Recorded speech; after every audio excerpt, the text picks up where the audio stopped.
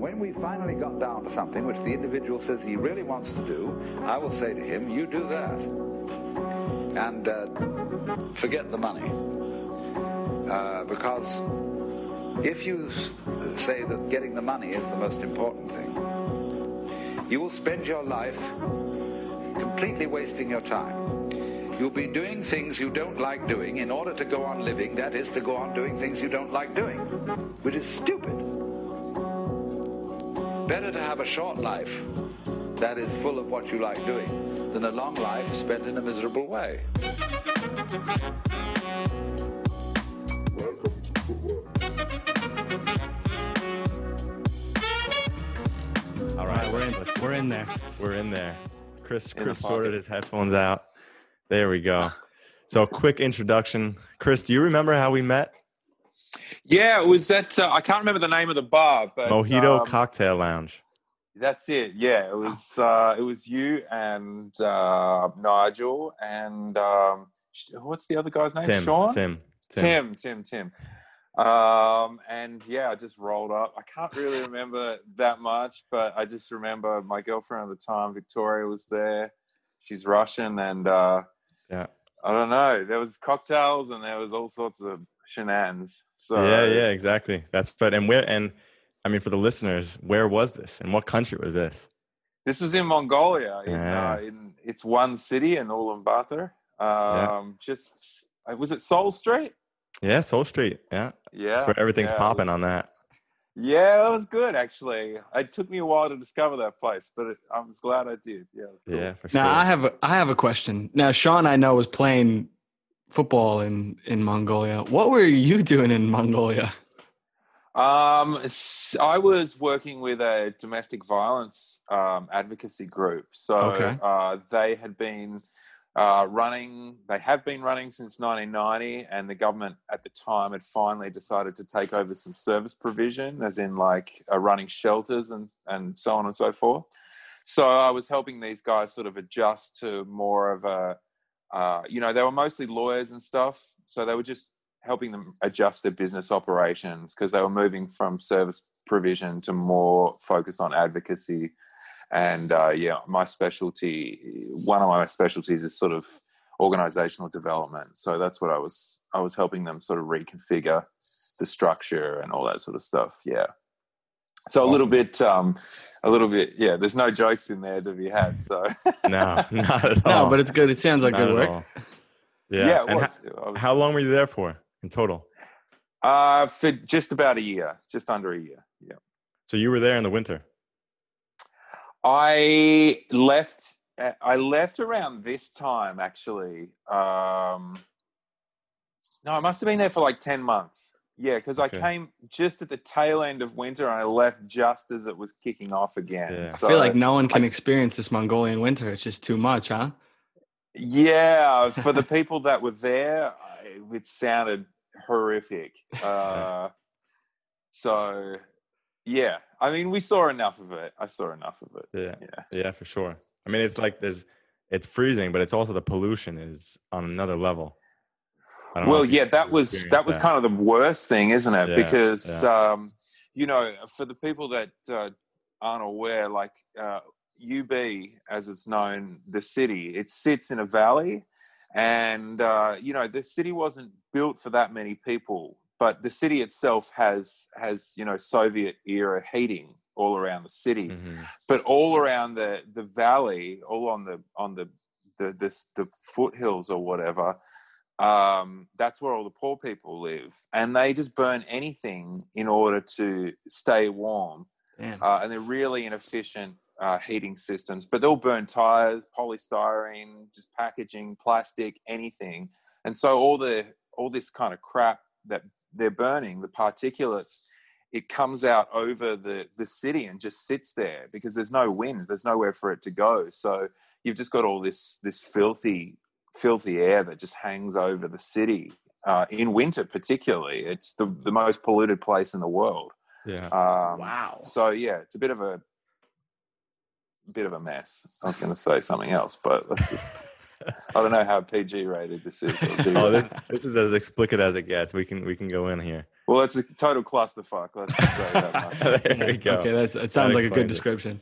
Yeah, I only caught like the very beginning, like the last week of September, early October.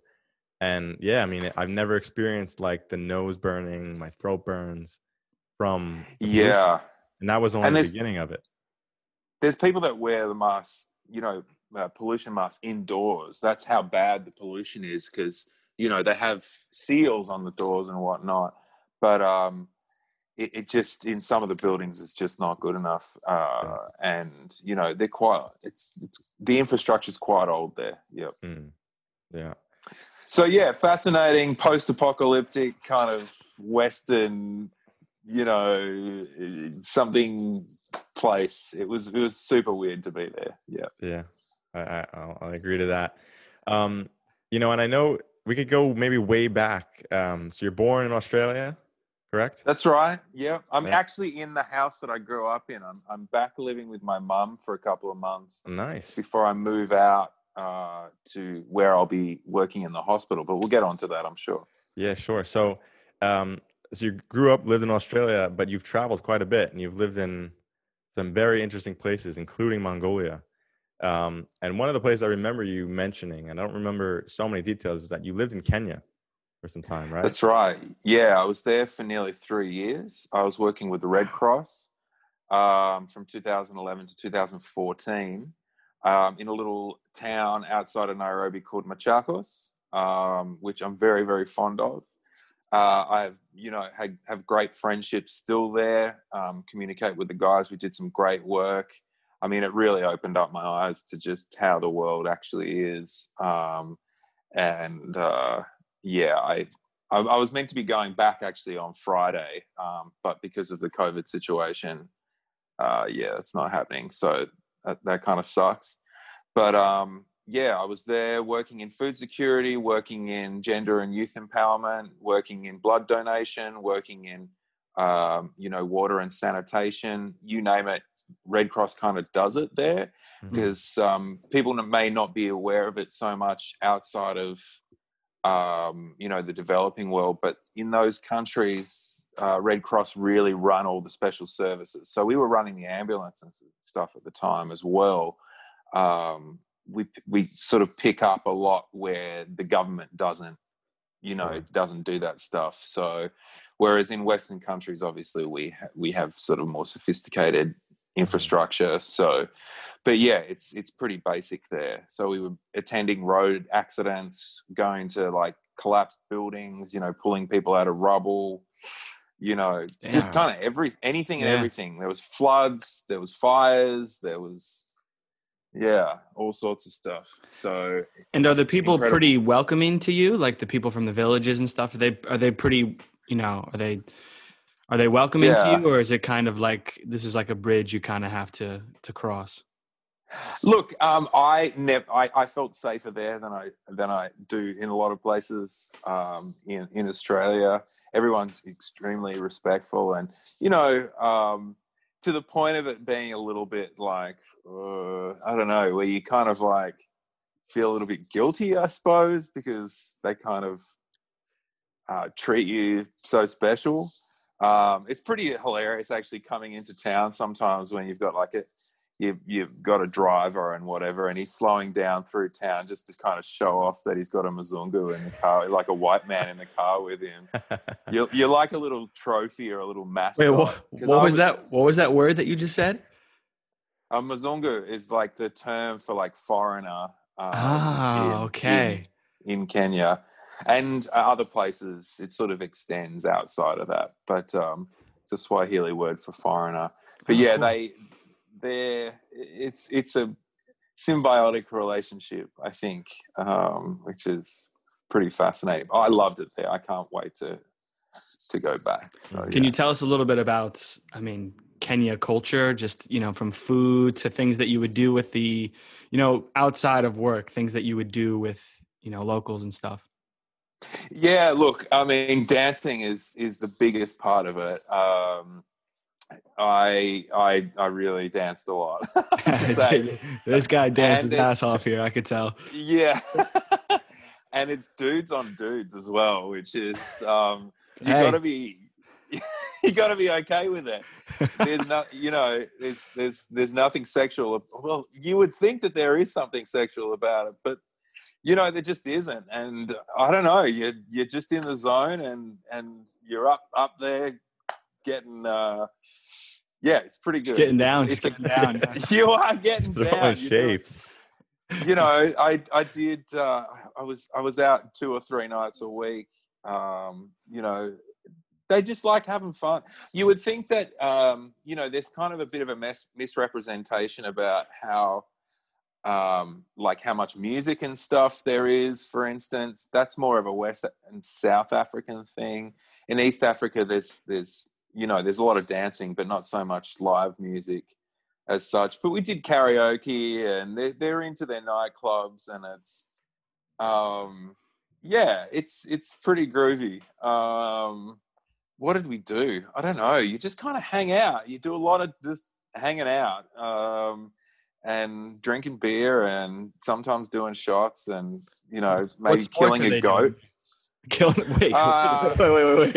We want to come back to the killing the goat part. Yeah, there's a bit of slaughter that goes on. Killed a chicken, cooked that. That was pretty horrific. Because the chicken was looking me right in the eye. We took its head off. Man versus nature. It really is. It almost feels like it's just like, you're becoming a man. It's like, oh, here's this foreigner. Let's make him do all the dirty work. Well, you can get as involved or not as you want, but I was pretty hands-on with everything. So I was the only white guy in the town, so it kind of I didn't really have much of a choice, to be honest. I was just I was in there and enjoying, as they say, Mzungu enjoy. There was a classic photo in the paper with some white dude with his arm over 2 African chicks, and the caption underneath was Mzungu enjoying. There's some pretty hilarious stories. They've just got a very interesting and non-PC take on Western relations. So it's a really fun place. It's pretty hectic. You've got to really have good peripheral vision, and there's a lot of road accidents, which is really sad. So you just got to keep your head screwed on. But I loved it. I want to move there, for half the time and set up a clinic and stuff eventually. So yeah. Wow. Awesome. Was that the plan when you were supposed to go back this Friday? You said, was that the plan? Was to kind of start the building blocks on that, or? I guess to keep, I tried to go back as often as I can. This was more for a research project that we're doing in med. So I started med a couple of years ago, just finished second year last Thursday. And in third and fourth year, or particularly third year, we have to write a research project, and I wanted to do some preliminary research on that. Because eventually I'm just trying to keep my contacts and going there, and little by little sort of I guess building blocks, something like that. Indirectly at least. So I can't remember what I was saying now. What was I talking about? We were talking about go for it, Sean. I want to go back. I can continue this with Kenya. How did that come about? How did you wind up going there? And then you said you stayed there for 3 years. I mean, that's like so this whole story of has been a bit of a zigzag. I kind of left school late, 1998 I finished school, so quite a while ago. I wanted to do music. I wanted to do rock and roll. I went to uni, but I was never really massively committed to it. Dropped out, went back because I wanted to finish my degree, and pretty much straight away I was just playing gigs, but I always kind of kept 1 foot or half a foot or maybe just a big toe in the not the corporate world, but I guess in the non-music world. So I kind of always had some kind of job on the side that I was going at. And eventually I got quite good at, well, I guess that took up a little bit more of my time than I expected, but I kind of started getting involved in Indigenous Australia, which probably a lot of Americans wouldn't be familiar with our Indigenous culture here, but it's you know, quite an issue that, you know, is being dealt with little by little at the moment. You know, there's never been a reconciliation. You know, this land was kind of stolen by the colonists and so on and so forth. And, you know, over the last 20 years, the conversation's opened up a bit more. So back 15 years when I started, you know, trying to engage the community, and we went out with the band and did some music and did some, you know, projects and stuff out there. And I got really interested in kind of humanitarian causes. And then I guess I wanted to pursue that a bit more, but I didn't really know how. But, you know, I started dating a doctor, and then I got some grand ideas about doing that. I moved to Ireland for her, and then the global financial crisis hit. I was looking for a job, and, you know, I noticed, like, on the WHO website and UN and all that sort of stuff, if you had an MD, then you got a better chance at getting a career, right? So I was like, yeah, maybe I should try and follow this through. So when I inevitably got back to Australia, because I just couldn't afford to leave, Ireland was so hard hit, I tried to apply to medicine, and I just didn't have the grades from earlier on to get in. So I was a real ratbag in university. So my previous sins came to kind of punish me. And I didn't know anything about it at the time. It's a bit of a long story, I know, sorry. No, this is good. This is good to give a little bit of background, because there's a theme here. Instead I was like looking around, well, how else am I going to get involved? And I ended up getting this job. It kind of just sailed. I was applying for a whole bunch of stuff, but I got this thing, and all of a sudden I was just in Kenya. And I thought, well, this was just meant to be. And during that time, I just kept meeting medical people. You know, very early on, there was like this terrible tanker explosion where, you know, this tanker had fallen over and all these people were trying to gather petrol, like 200 people, and like it exploded. And, you know, so these surgeons and stuff came over from Denmark or something, I think, or Finland, you know, and, you know, donated their time. And then I met some random professor from the University of California who had come there as a US Peace Corps back in 1969, and, you know, he was now a pediatrician and blah blah blah. And then I just kept meeting people, and it kind of kept nudging me in that direction. But I knew that in order to get into medicine, I'd have to do another undergrad, and I was like, there's no way I'm going to put another 3 years down the toilet, you know, with the question that maybe I could do medicine if I get good enough grades and then I get the entry score to get in. So it took for me to get through Kenya, and then, you know, I was living up in Cairns in North Queensland, and I finally took the plunge. You know, I sat on this for ages, and I was working behind a bar. I ended up working behind a bar again. And I was just like, no, I'm going to do it. So, and, you know, just by a miracle, I just worked really hard. I got, you know, when you met me in Mongolia, I was still part of the way through finishing this science degree. So I didn't know, even at that point, whether I was going to be successful getting in. It was another year until after that having sat the entrance exam, having got this Bachelor of Science, that I got the offer, and yeah, now I'm 2 years done. So it's been a bit of a, and that's me trying to abridge the story, because it can sound like a bit of a wank. But yeah, that's the best I can do for now. I mean, that's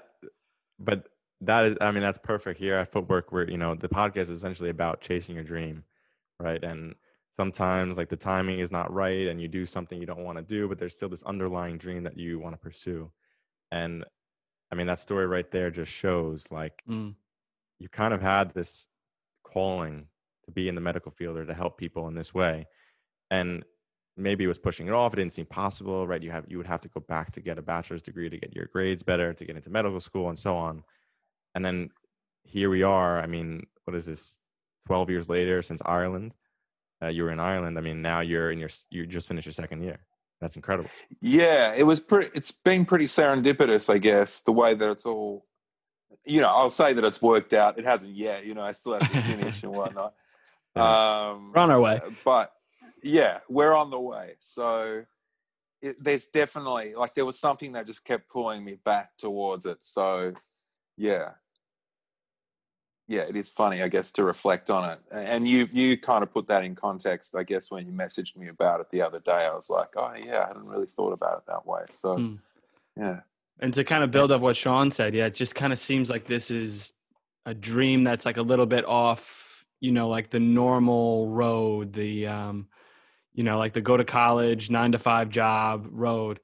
Now, was it difficult for you to step into this kind of thing? Were people saying, like family or friends, kind of looking down on your choices to pursue these things? Or has it kind of have you been blessed with, just being able to chase this dream?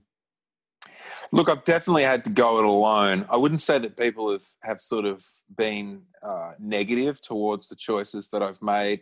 My family were never supportive of my music career, for instance. But, that with all that said and done, and the successes that we had there, it was pretty hard to start, basically start all over again in my mid-30s to get to a point where I'm like, well, I've got to make the choice to,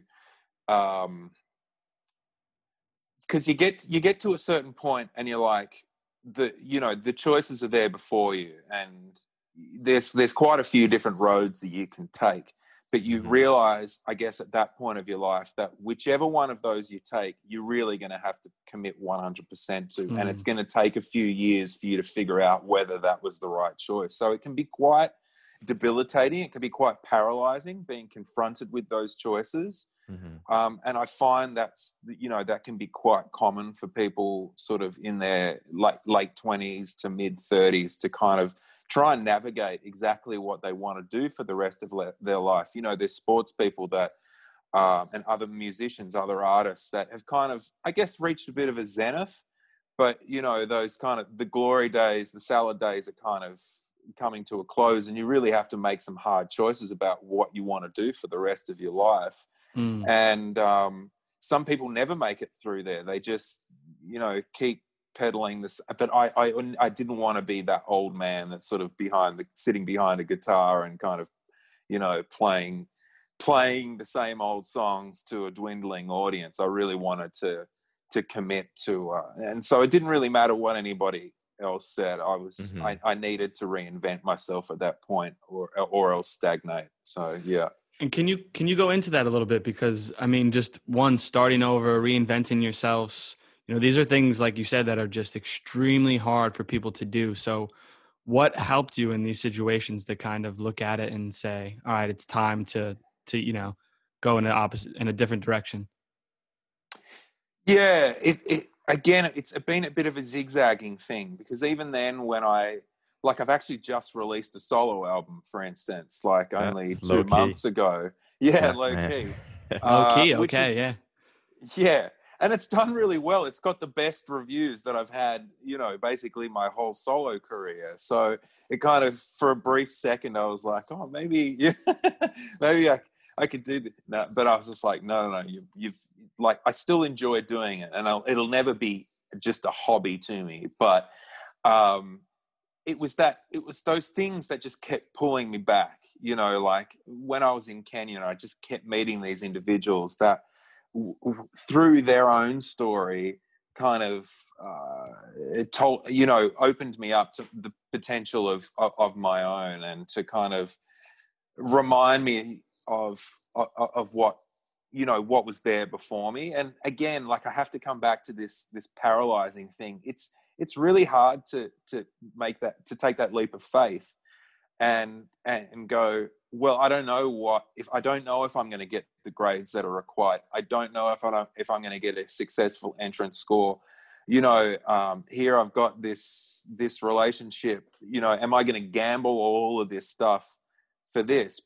But you've just got to, I guess, it sounds super fucking cheesy, but you just got to listen to your conviction, and I guess, people say you got to listen to your heart, and I think that's your sense of conviction, and just eventually you just close your eyes and you kind of just fall forward, and the rest either comes or it doesn't. I mean, everyone that I do med with, it's a massive thing to have gotten in.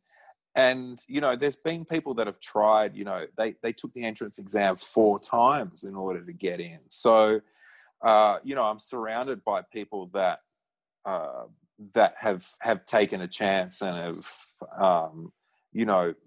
wanted to move their life in a specific direction. It does get harder as you get older, though, because it is easy just to kind of like, rest on your laurels and just, take life easy. And actually, getting back to your earlier point, it's not that people are negative towards you wanting to push in another direction, but they definitely are a little bit, you do get a sense that it makes them feel uncomfortable, that you're kind of, it makes them reflect on where they are.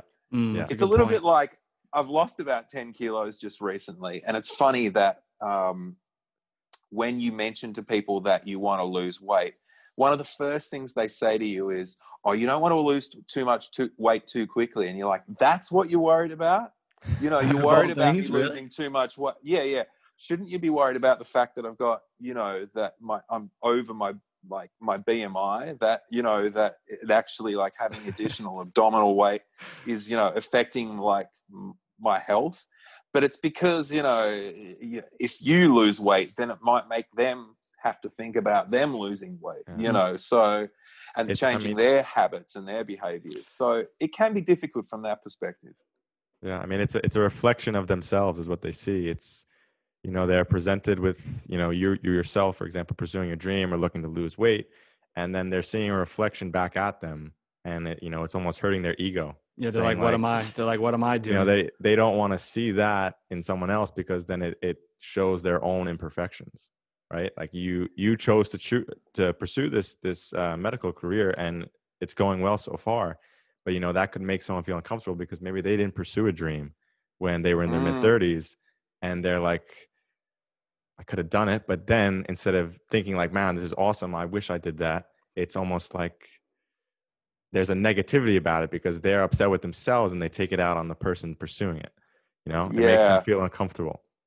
But I think also part of this too, like the typical medical school entrance, like for me, for example, I would have finished my bachelor's at 21 or 22, try to get into med school at 23, right?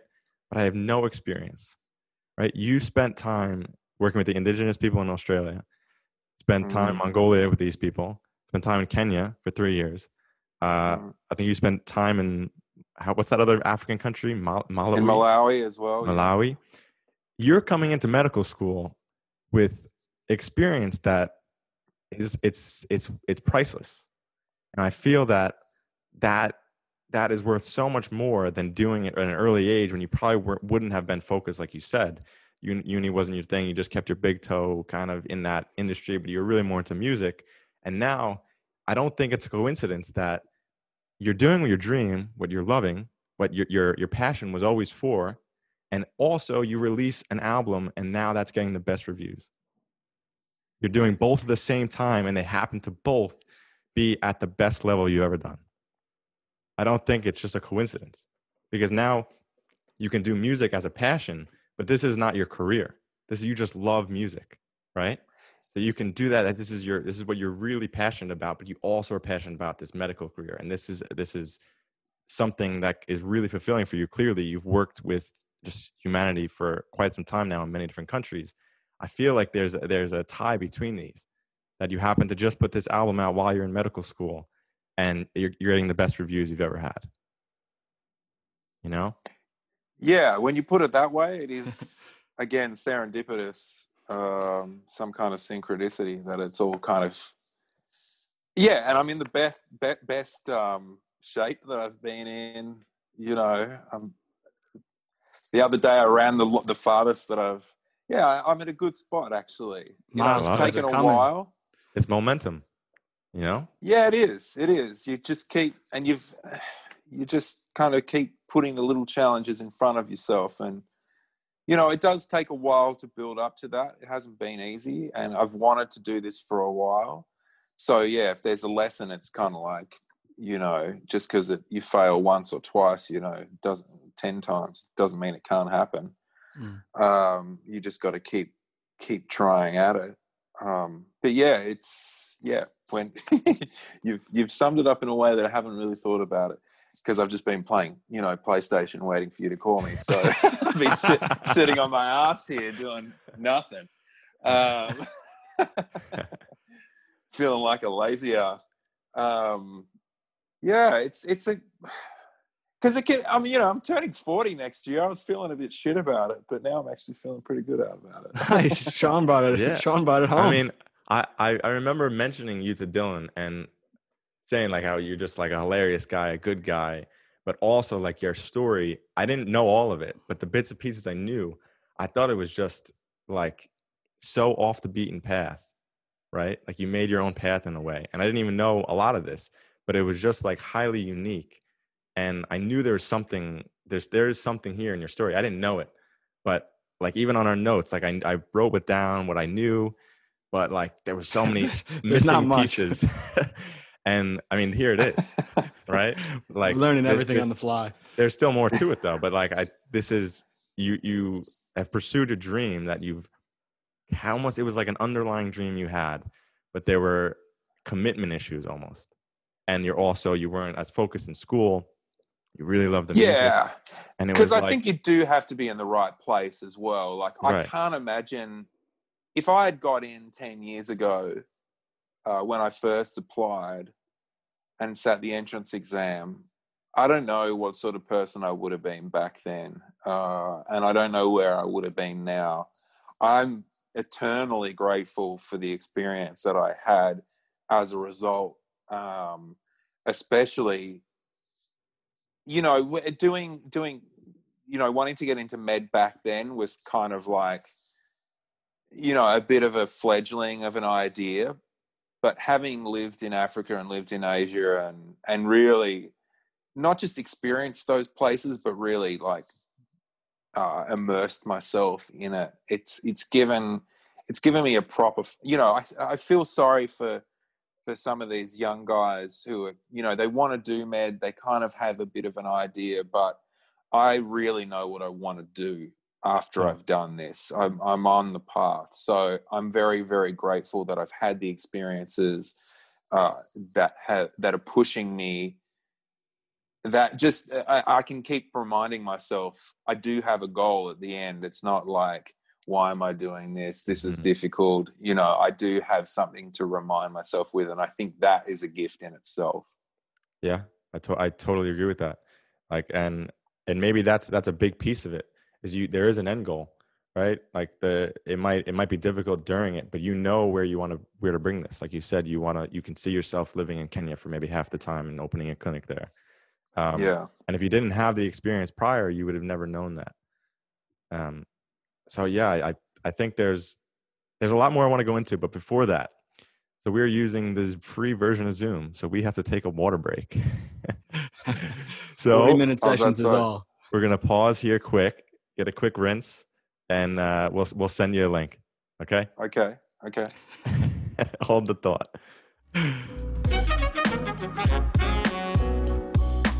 All right, we're back. All right, we are back. So hope everyone's refreshed. Chris is staying awake for us. What a trooper. What time is it there now? It's 1:04 a.m. So man, it's fun. I had a coffee earlier. I'm feeling good. Oh, that's what are we playing on the PlayStation? I've got the new Assassin's Creed Valhalla, and I have to say it's fucking awesome. Like, it's keeping you up. Yeah, it's pretty good. Of that. I have a question though to continue on with this story. How do you pronounce that country again? Malawi. Okay. How'd you wind up there? I was following my girlfriend at the time, so a lot of my stories involve following a girlfriend or them following me. But in this instance, it was a American girl from Ohio that I met in Kenya. She was working there for the UN, and then she got a posting in Malawi. So I ended up moving there for a while. It didn't last. I couldn't do Malawi. It was too poor, and it was just too rough. Where is it exactly? Rough.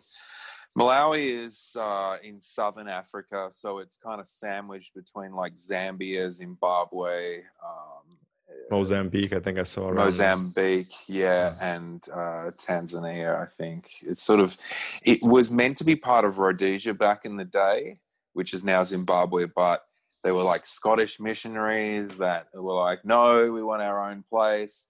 And so the English were like, well, fuck, you can have Malawi because there's literally nothing there. It's the fourth poorest country in the world, I think. And it wasn't rough as far as, I didn't think it was too rough as far as the living, but where we lived was in kind of the embassy area, and there was just nothing around. And for most of it, we didn't have a car, and it was at least like a 25-minute walk just to anything. It was so boring. I couldn't get into that life. After having lived such an immersive life in Kenya, Malawi was a real step down for me, and I just had to get out of there. So, yeah. So you didn't really pick up anything from the culture there, just because you were kind of away from it. I spent probably about 7 months there, so I wasn't there for a short time. It kind of was very much the same as Kenya, but I called it Kenya Light because it didn't have the same engagement, it didn't have the same parties, it didn't have the same vibrancy. It just felt very kind of, it was just kind of a bit boring, actually. So there was some cool little bits, but nothing like to write home about. So sorry, Malawians. It was just, we haven't quite got there yet. Like we're in, I think, 44 countries now, but we haven't quite got there yet. So right. I think you're okay. Okay. Well, if any, just in case. I am sorry. Yeah. So let's go into the music a little bit. I want to. So is your name your stage name, is it the same? Is it Chris, or is there? So the stage name is Jackman. Okay. So for like going back, I've been in a band since I was about 20 called The Basics. It was started between myself and a guy called Wally DeBacker, who a lot of people might know more famously as Gautier from his song Somebody That I Used to Know. So him and I started a band called The Basics, and it was called The Basics because it was just him and I. He played drums, I played guitar, and we both sang, and it was just The Basics. And then after a little while, we got another guitar. We got a proper guitarist, because I'm just a schlockmeister.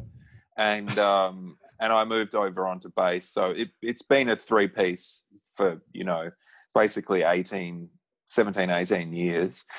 And we've done a bunch of albums, and you can find all that stuff, online. And there's a bit of a story on Wikipedia and whatnot. But,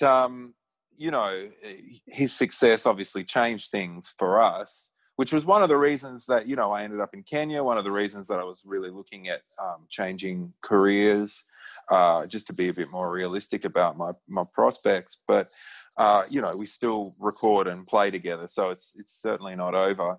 But actually, when I was in Mongolia, I feel like that was the beginning of a bit of a self-discovery thing. And, working in domestic violence, it really makes you look at yourself as a man and male behavior and, all this. I was working with all women, so I was the one dude in the office.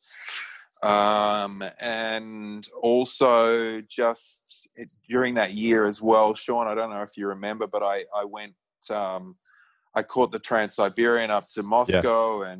And then I went down to Poland, and I was investigating some, family roots in that part of the world. Most of my parents' roots are, Eastern European, which I'd never engaged with before. And so through doing that, and learn and sort of finding out, I guess, because growing up in Australia, and it's probably sort of a little bit the same in America, you sort of, you're kind of very distant from your root, from whatever roots you may have as a kind of, I'm not a European, I'm very much an Australian, but there's still cultural elements that have firmly, rooted in that place. And so, through all this sort of stuff, I came to, I felt like it was a bit of a, tacky sort of cliched self-discovery thing. So the name Jackman, which is my mum's maiden name, I decided to take that as the stage name. So Jackman, which is kind of annoying because, Hugh Jackman, who's apparently a relative, I've never seen any evidence of it, but people tell me, whenever you search for it, he comes up a lot. Yeah. So it's a little bit hard to find, but it's on there. And that's the story behind that. So yeah, it was kind of my time in Mongolia kind of had that, put that in motion. Yeah. Mm-hmm. Man, that's awesome. And I remember how do you pronounce his name? I always said it was Gautier. Oh, it's Gautier. So Gautier. The story behind that is, I think it's pretty cool as well. But he's originally from Belgium, and his dad's Flemish Belgian, and his mum's French Belgian. And his name, despite it being anglicised as Wally or Walter, is actually Walter in Flemish, which in French translates to Gautier, like Jean-Paul Gaultier. And so his mum used to call him Gautier as a kid, but he didn't know how to spell it, so he spelled it Gotye. So it's kind of, in a way, it's his own name. Like that. Do you know what I mean? Yeah, Which is quite clever. Yeah. And I remember, we could just stay right on him real quick. I remember you saying, the famous song, Somebody You Used to Know. You said he produced it and he had it for a while, but then he sped it up or something, and that's when it got famous. Something like that. Right? So someone did a remix of it, and I think through the remix got circulated.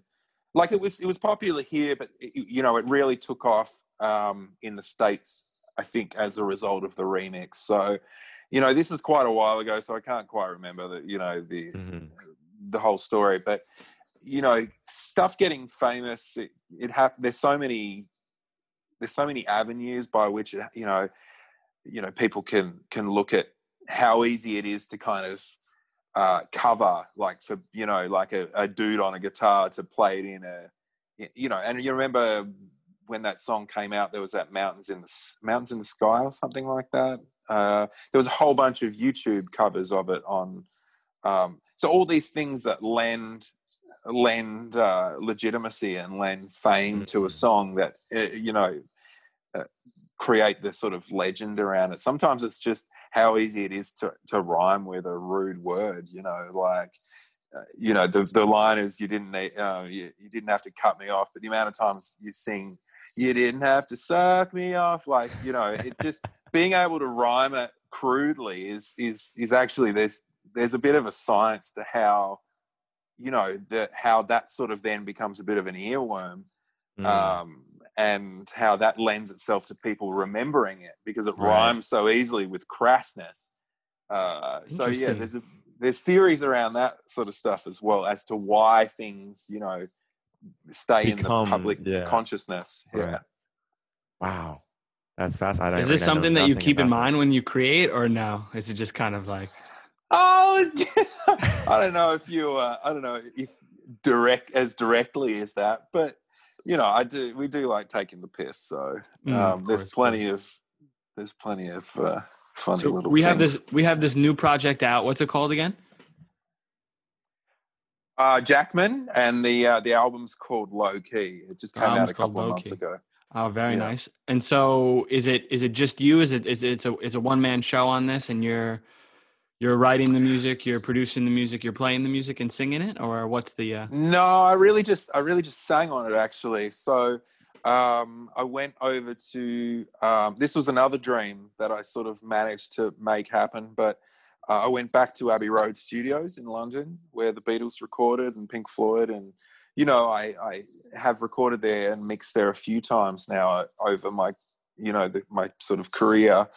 But, you know, that's like a kid's dream to record there. And you know, I've been lucky enough to realize that. But yeah, I sort of got in contact with the guy, you know, that was sort of recording and producing, or co-producing the album, Sam O'Kell, who actually has remixed all the Beatles stuff recently, and he's working on the Let It Be re-release at the moment. But I was going to be working with him, and I said, oh, look, I'd really like, I was just going to go there and mess around. I wasn't intending on recording an album, actually. I only booked like a weekend, so a couple of days. But I'd written a few songs, and I was like, you know, I'm a bit of a shit guitarist, as I mentioned before. And often as soon as you put a mic in front of someone, you know, you choke up.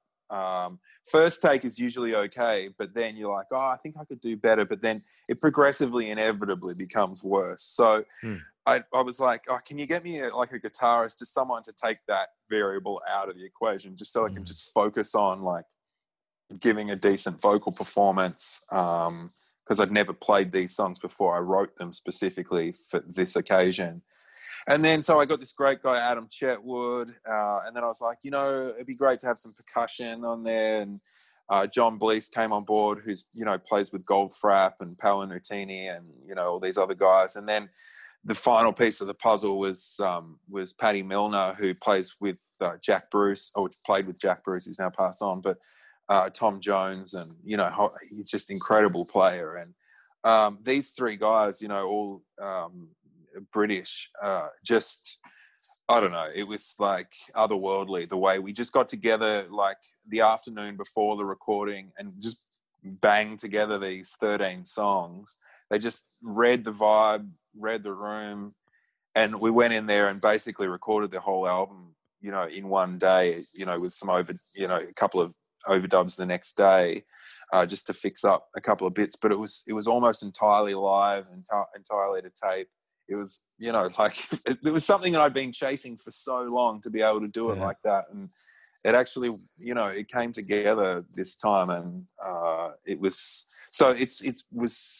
been really great, which is one of the reasons I've been really hesitant to do any live shows with it, because I feel like their presence was so integral to the sound that it would seem disingenuous not to have them. So eventually I want to try and bring them out here and do some shows, but you know, that's obviously not possible at the moment. So yeah. In due time. Wow, that's awesome. And prior to this, if I remember correctly, you took this, like you said, the Trans-Siberian train from Mongolia to eventually landing Moscow, in England, right? It was all on one kind of trip. It was, yeah. So I think I went to and from Beijing first on the train. So how is this whole train ride? Explain this, because this train, that's crazy. Yeah, so the train essentially goes from Beijing to Moscow, and then there's a bit of an extension. You know, it used to be so the Orient Express is kind of what it kind of loosely used to be known as. It's all been a little bit reconfigured, but I always wanted to catch the Orient Express. It's a bit of a, you know, I grew up reading, you know, Agatha Christie and other, you know, things like that. Being in Australia, we're kind of quite anglicised like that, or at least we used to be. So I had this kind of romantic notion of you know, 5-6 days on a train up. And, you know, for the most part, it actually came true. I got terribly ill for a couple of days, and you know, I bought some stuff in UB that just kind of went off. And and it's not a great feeling to be sick on a train, because there's no getting off, right? Nothing's not stopping. It's not stopping, and it's moving around a lot. So. If for anyone thinking of doing the same thing, really plan ahead what you want to eat, because that's I thought of that far too late in the game. Was it something just completely out there, or just kind of, you know, something you thought your stomach could handle and obviously couldn't? Well, I'll be honest. I bought some salami, thinking, yeah, this is sweet, but I think it just kind of went off, and maybe out it for too long was before you ate it, and then yeah. Well, you can get the salami that's kind of in a stick, and then you just cut like it off, dried, and it's fine. yeah. They're really dry. But I bought the stuff that wasn't dried. It was like in a packet, and it was just amateur hour. It was amateur hour. So I didn't spew or anything like that. I just got really like kind of woozy, and I took like a couple of sleeping tablets. Like it knocked me out for like, I woke up basically 24 hours later and I was fine, but it was a very weird 24 hours. Where I am wouldn't I? recommend it. What a romantic train ride. Yeah. I was in Russia by that point. So yeah. But it's 5 days on the train, so there was definitely plenty more to come. It's not like I missed out. So yeah, traveling across that countryside, like incredible. And it's it just, they have shadows and stuff there that we just don't have down here. So the sun hits the earth in a very different way. And so yeah, I got up to Moscow, went down to Poland, went through Europe up to the UK. I went back to Kenya on that trip, and then I went over to the States actually. I went to New York on that same trip, and yeah, it was wow. It was massive. It was massive. Yeah, you went big. Yeah, I know. It almost ended before it really kicked off with this salami. It almost threw you. I know, it was so delicious too. It's always the good ones. Well, I think we stick on this. So we have a game show. Would you like to play a game show? It's just about, Yeah, sure. Let's do it. You don't really have a choice, but yeah, okay. At least I can be a willing participant. Okay. Yeah, there you go. So you've lived in Kenya, Malawi, if I'm saying that wrong again, Mongolia, Ireland, England. Yeah. You lived there for a short stint, and then Australia, but we won't count that since that's home. Yeah. So we're just going to ask you a question and just give us the answer for which country is the best. So, for example, the best food. Country with the best food. Best food. Oh gosh, that's tough because none of them. I mean, I wouldn't say that the national dishes of any of these countries are really anything to write home about. You remember the food in Mongolia, Sean. It's pretty rough going, and it's the same in Kenya and Malawi. Okay. It's really bland as well. And did you ever have suvan? I had basically anything that you could have there. I'd never had arag. I never had the fermented goat's milk. That was the one thing I didn't, or the horse's milk, or whatever the fuck it was. But I had suvan. I had the Hoshur. Hoshur. Oh, I loved Hoshur. Yeah. Hoshur's not bad. You could get decent ones. You could get good ones, huh? It's like it's a hit or miss though. Like Hoshur, for everyone out there, I think we've talked about this before. It's like it's like an empanada. It's like fried bread with meat inside, but sometimes inside is just like oil and fat bits. Yeah, the chunky bits. It's like a mystery. It's like a mystery thing. Sometimes it could be good because it's fried bread. I mean, fried dough is always good, but like inside, it's kind of it's a question mark. The first bite is always always a little nerve wracking. There was one particular place where my Mongolian crew, they were like, "This is the best," and it was on the way out to the Chinggis statue. Just this, this dingy kind of nothing of a place. But I have to say, they were 100% correct. It was the best. So, are you giving Mongolia the best food? No, Christ, no. I'd have to say Australia has the best food. Sorry, guys. All right. We'll give it to you. One snuck in from home. Okay, fair enough. Yeah. How about the most interesting social custom?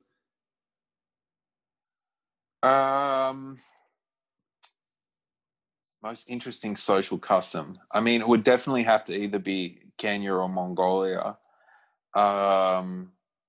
Social custom. It's killing goats. Is that its social custom?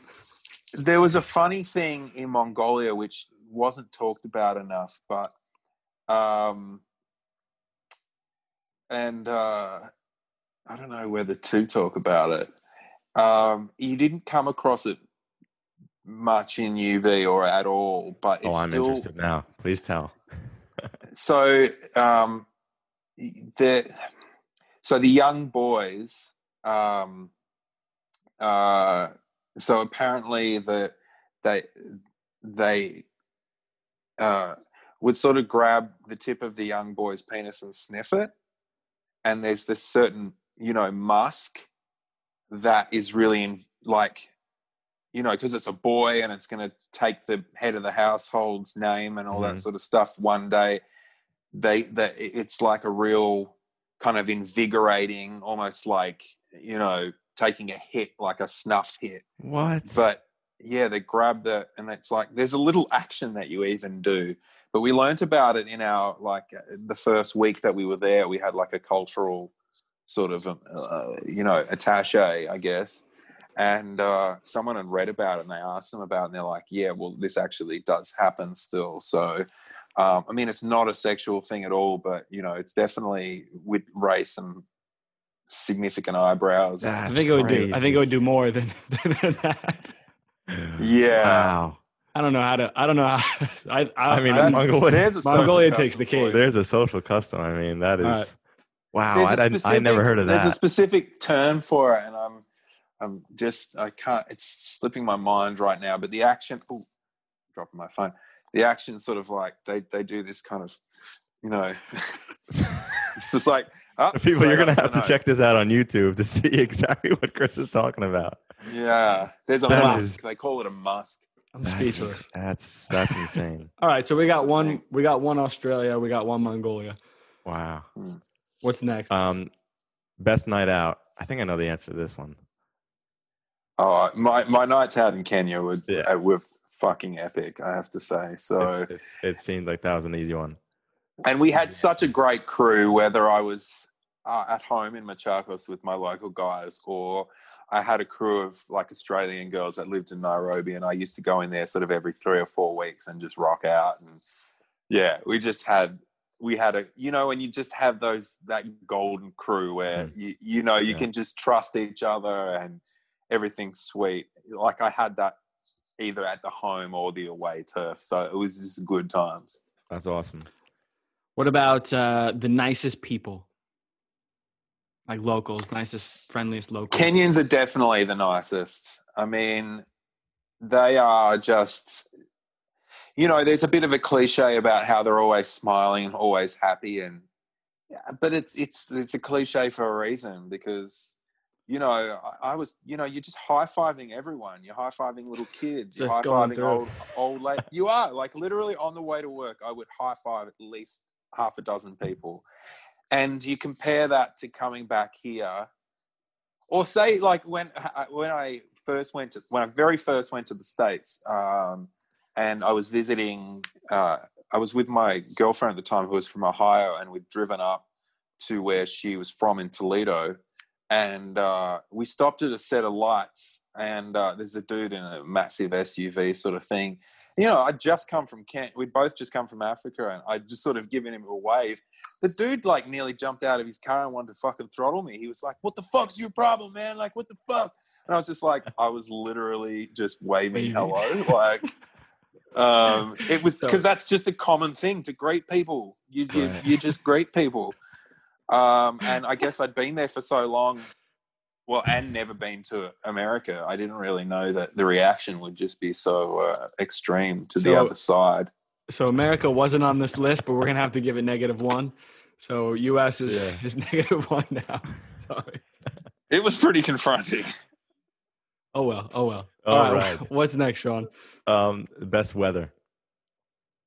Again, Kenya. What is the weather? It's just hot as hell? No. See, that's another misconception. Look, I didn't know anything about it either when I flew in there. I'll be honest. I didn't know any more than I'm sure what you guys know. Maybe significantly less. But Nairobi is actually up on a hill. You can actually get altitude sickness there. But it's near the equator, so it's kind of it's cool, but it's warm at the same time. So where I lived, it's slightly down the hill and towards Mombasa, and it's basically 26 degrees all year round. So they just have two seasons, like wet and dry, and it's just great weather. The only downside is all the mosquitoes. So, but it never really dry. It might go 1 degree either way. It never really goes much further than that. It's just either wet or That's dry. Pretty great. That's awesome. But then you get guys that'll like drop 1 degree and they're wearing scarves, they're wearing like giant coats, and they're like, it's freezing. And I'm like, are you fucking serious? I'm still out in like shorts and a t-shirt, just loving it. I mean, we have teammates on our last team. We had a bunch of teammates from Ghana, and they would be, like you said, it'd be like 17 degrees and they'd be in a winter jacket. Jacket. The resilience for the cold is not low. It's not cold, but I get it when it's that hot, I guess. Yeah. All right. Kenya is sweet. Kenya seems like it's scraping. What about, I think, damn, I might win this one too. The best nature. So like the best scenery, best, outdoors kind of place. Yeah, look, it has to. I mean, this was one of the sad things about being in Mongolia, because, I felt like I'd been a little bit spoiled by my time in Africa. Like I was, when you've gone to like the cradle of humanity in the Nile, the Rift Valley, and you see what that looks like, and it literally takes your breath away, because you're like, holy shit, this is where like humanity as we know it began, and it's like beautiful, and it's a fucking valley. It's kind of hard to go back on that. And Mongolia was incredible in its own way, Sean. You know that. Like, it's got those sweeping plains, and, it's very romantic in its own way. And I'll be honest, Ireland too. Ireland's incredibly beautiful. It's like something out of fucking Lord of the Rings. You're going, you get so much out of it from 1 hour of driving to the next. But Kenya is it's like something out of a storybook. So, wow. Yeah. It was pretty magic. But all three of those places, they rank very highly. And it's Australia, of course, but you really have to go a long way to you go through a lot of nothing to see something pretty special. Right. All right, what about tourist attraction? Yeah. Okay. I mean, Kenya definitely doesn't win there. It's pretty wild. Tourist attraction. I reckon England would be up there as far as tourists. Either England or Ireland would have to. Like, Australia is amazing, don't get me wrong, but like I said, we're a big place, and you have to drive a long way to see the stuff that we're kind of famous for. Mm-hmm. There's a lot of distance between places, so don't think that everything's just next to each other, because it's not. It's like several days driving apart. Whereas in England, like, you can go to London and just probably spend a whole month just exploring London. You can go to Baker Street and look around, where the Sherlock Holmes character was, created, and you can go to like the Tower of London. And like, I spent a lot of time when I was living there. I had some friends and drove around and like explore like Roman ruins and shit like that. Go to Stonehenge, and it's just incredible. Like, the stuff that they're not known for is just as amazing as the stuff that they are known for. And similarly with Ireland, they've got some ancient monoliths and stuff there that, they might have a little sign up, and that's about it. It's not like, it's not noted as a tourist attraction, but there's a lot of off the beaten track stuff, which you can just find just on the side of the road. So those two places, just because they're kind of small, you can get around them really easy. They've had lots of like hundreds, if not thousands of years of stratified history. You're going to find there's something for everyone there. Yeah. I don't know if Sean told you, but I played like a year in Tasmania. Ah, really? No, yeah. So I lived in Tassie. Yeah. I lived in Launceston. I don't know how often you've You've been down. I've been there quite a few times. Yeah, yeah. I mean, I enjoyed it. Beautiful. It's a very beautiful place, and Hobart, I think, is a great city. And yeah, if you're an outdoors person, I just think it's a great place to be. A lot of people do, like multiple day hikes, or they just rent a camper van and go around the entire island. So I loved it, and it's much easier access wise, Tassie, because it's just all there, and you don't have the massive, it's 3 hours from top to bottom sort of thing. So, you can get around it much easier. You can do all of it pretty quickly. Yeah. Yeah. All right. Back to our game. I think this is our final one. We got bang for the buck.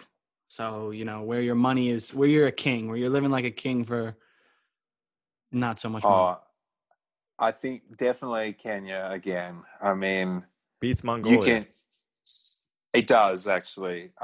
Maybe not so much if you were living in Nairobi, but where I was in Machakos out in the sticks there, you had to take to take the good with the bad, but like, this is going to sound fucking awful, but where I lived, it was completely, I had to put the whole thing together myself. Like there was nothing. It was just 3 concrete rooms and a kitchen, and there wasn't even anything in the kitchen.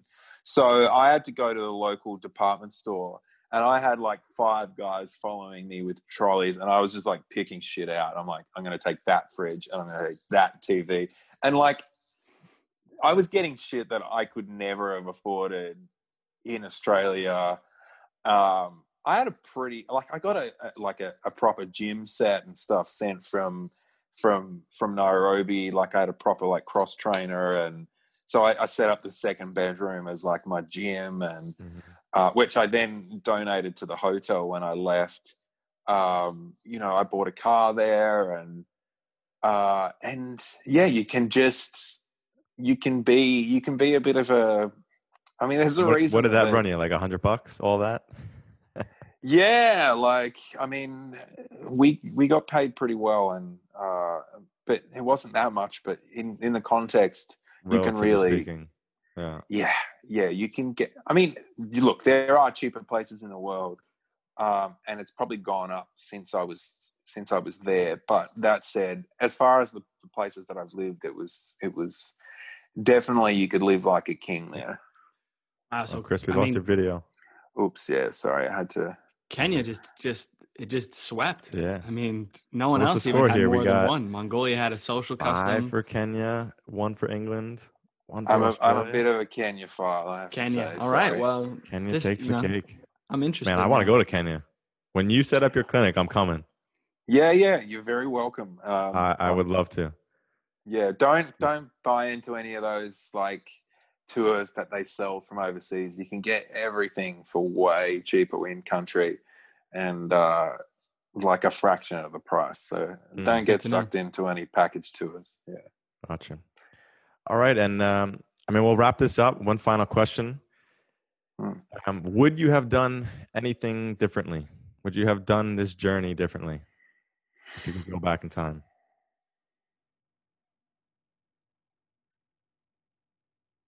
That's a really difficult question because, in amongst all this, I kind of alluded to it before. There's always been, I reflect on a couple of relationships that I've had in the past that I kind of wish I'd done stuff a little bit differently in, and that might have led me in a different direction. As far as my professional life, though, I'm really happy with where things are going, but personally I think I would have liked to have been a little less of a prick and a little less anxious, to make something of myself and just be a little bit more chill. So that's something that I do kind of think about. Yeah. All right, man. Well, Chris, what a pleasure it's been to catch up with you. It's been great to talk to you guys. Thanks for staying up for us. Yeah, I appreciate that effort. I'm glad I did. Yeah, thanks, Sean. And nice to meet you, Dylan. It's been really you great. too. Absolutely. Hopefully, like Sean said, we'll come to the clinic once it's set up and And come back show over us to all around. Australia. Sean, you haven't been here, have you? No, I have to get over there. Where are you right now in Australia? I'm in Melbourne. Yeah. Okay. So I'll be moving out to country Victoria, like in about 8 weeks for my first of my hospital rotation. Okay. So it's going to be a bit of a change of pace, but I'm looking forward to it. Nice. Maybe a little less Assassin's Creed. I don't know about that. It's pretty good. There's always time. There's always time. There's always time for that. You got to make time for the things you love. You know? Of course. This is facts. Speaking on that, I mean, just to plug your music one more time. Tell everyone where they can find everything and. Whatever platform you're on, Spotify, Google Play, Apple Music. Just look up Jackman, Jackmann, and the album's Low Key. Or you can look up The Basics, on Wiki, on YouTube, on, you name it, it's out there. So just get in there and enjoy. Yeah. Awesome. Amazing. All right, Chris. Well, we will, I think we're going to have to do a round 2 at some point when you finish your let's do it. Yeah. Maybe we'll do it live from Kenya. Now that would be dope. Yeah, that would be. That would be fire. Amazing. All right, man. Take care, guys. Later, brother. All the best. Thank you, man. See you later. Better to have a short life that is full of what you like doing than a long life spent in a miserable way.